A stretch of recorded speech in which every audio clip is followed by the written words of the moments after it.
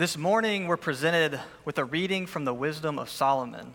And within it, in just a few words, we're given incredible insights and proclamations about the nature of God, as well as the world around us. In this reading, we see that creation is made for life, and it's to be life-giving. God's creative power is wholesome and good. In the stories of creation that we find in Genesis, this is echoed. God breathes the world into existence. God is the source of all life. God declares his creation good, and he intends for it to be so. God is revealed as loving, generous, compassionate, a God that is concerned about his creation, cares for his creation. God and humanity also share a relationship. Humanity is created in the image of God, given the ability to be creators, embodying creativity, acting within the world alongside God. So at the dawn of human life, humanity was created in the divine image and designed for relationship and incorruptible communion with God. However, it's through envy and death that humanity will be tested and pulled away from God. As we see in the reading this morning of the world, only life is breathed into existence. God is life-giving, and through him, immortal righteousness is received. Now, when we talk about God, we can only do so in the limits of our human capacity, our human capability. We use language that we've created, words, we write them or we speak them, but they're from us. And the only things that we can know about God are that which he has revealed to us. Christian theology is the study of the nature of God.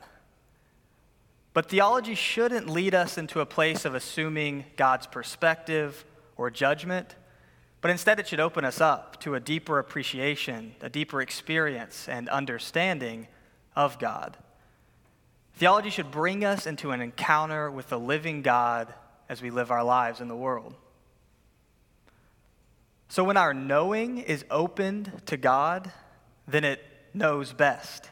God is knowing. And encountering God's generosity brings us truth. In Christ, the human knowing is intertwined completely with the divine knowing. And so when people encounter Jesus in their lives, as we see in the gospel, they have their knowledge completely transformed. So due to this reality that's revealed in Christ, our understanding of the nature of God should begin with Jesus and work its way outward. But this will require us to reconfigure our understanding of sin and suffering, the goals of creation, God's work in the world, completely reconfigured. The lens of salvation becomes the lens in which we perceive and understand the world and the nature of God. So to better understand the world and the problems that humanity faces and has faced, we must first see what is God doing. Suffering and brokenness, painful experiences of the human life are often seen as just the way that things are. However, when we begin through the lens of salvation, the most troubling aspects of human life are seen clearly for what they really are. These dimensions are being transformed in Christ. And we see that in our gospel today. Christ encounters the brokenness of humanity, but he transforms it, he overcomes it. So the ultimate truth of human existence is not found in our pain or in death. The woman today touches Jesus' clothes. She brings her suffering to him, and he takes it. He takes on our sin and our suffering.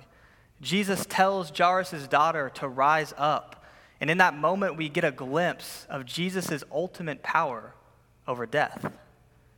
God shows this power over suffering and death throughout the Gospels in the life of Jesus, and ultimately at the cross where he utterly destroys them, freeing humanity from its bonds.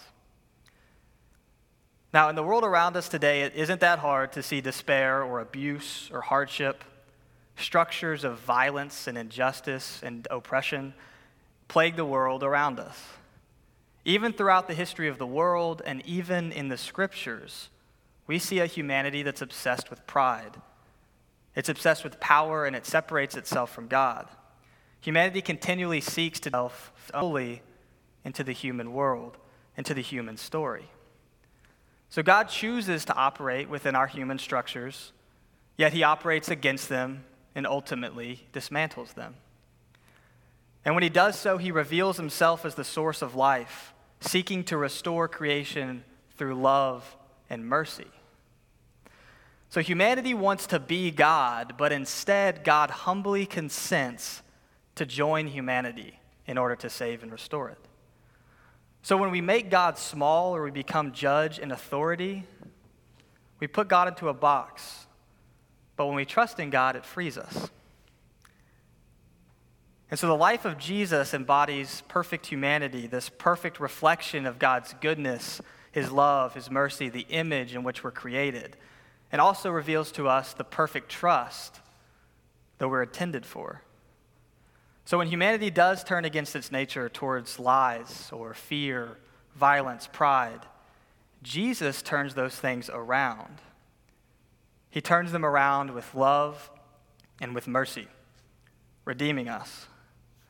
So Jesus reveals God's nature, brings humanity back to God, back into relationship with creation, back into the calling to be in community and to love our neighbors. Only by entering into the structures of human power could God dismantle them. But God is incorruptible to the powers of humanity, even beyond the point of death, as we see when the world is freed in Christ. So God calls us beyond these limits, beyond the limits of humanity that we did not even know existed. Operating within human knowledge often leads us to restrict ourselves to social, cultural, or learned behaviors that we find in the world around us. But being freed in Jesus allows us to turn away from pride, to turn away from a world that accepts injustice, accepts violence, and accepts death. We are led to encounter the world in the way that Jesus did, offering love and compassion to our neighbors. So we find that God's nature is self-giving. However, within human thinking, within our own human structures, appeasement is quite normal. Transactions, signs of power are normal. The weak appeases the strong, the rich get richer, an eye for an eye, judgments for wrongs, and so on, are all found within the human thinking and in our structures. However, this is the exact reason why it's so important that our theology begins with what happens in Christ and not where the world might have us start. Because often in its brokenness, the world can misguide us in directions that lead us to incorrect frameworks and restrict our understanding of God.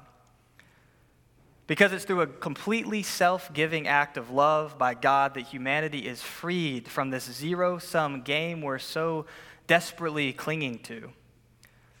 Jesus' death is not a punishment. It's not something that we can gain so that Jesus can lose. There's not a transaction. Jesus wasn't a pagan sacrifice, but a work of love and redemption. God's ultimate plan and work within the world, and a gift of freedom by God's self-giving love. So it's not the case that the only thing that would save us from God's wrath was the death of Jesus. It was not that God was so angry with the world or that God so hated the world, but that God so loved the world. That God so loved the world, he gave his only Son, that whoever believed in him would not perish but have eternal life.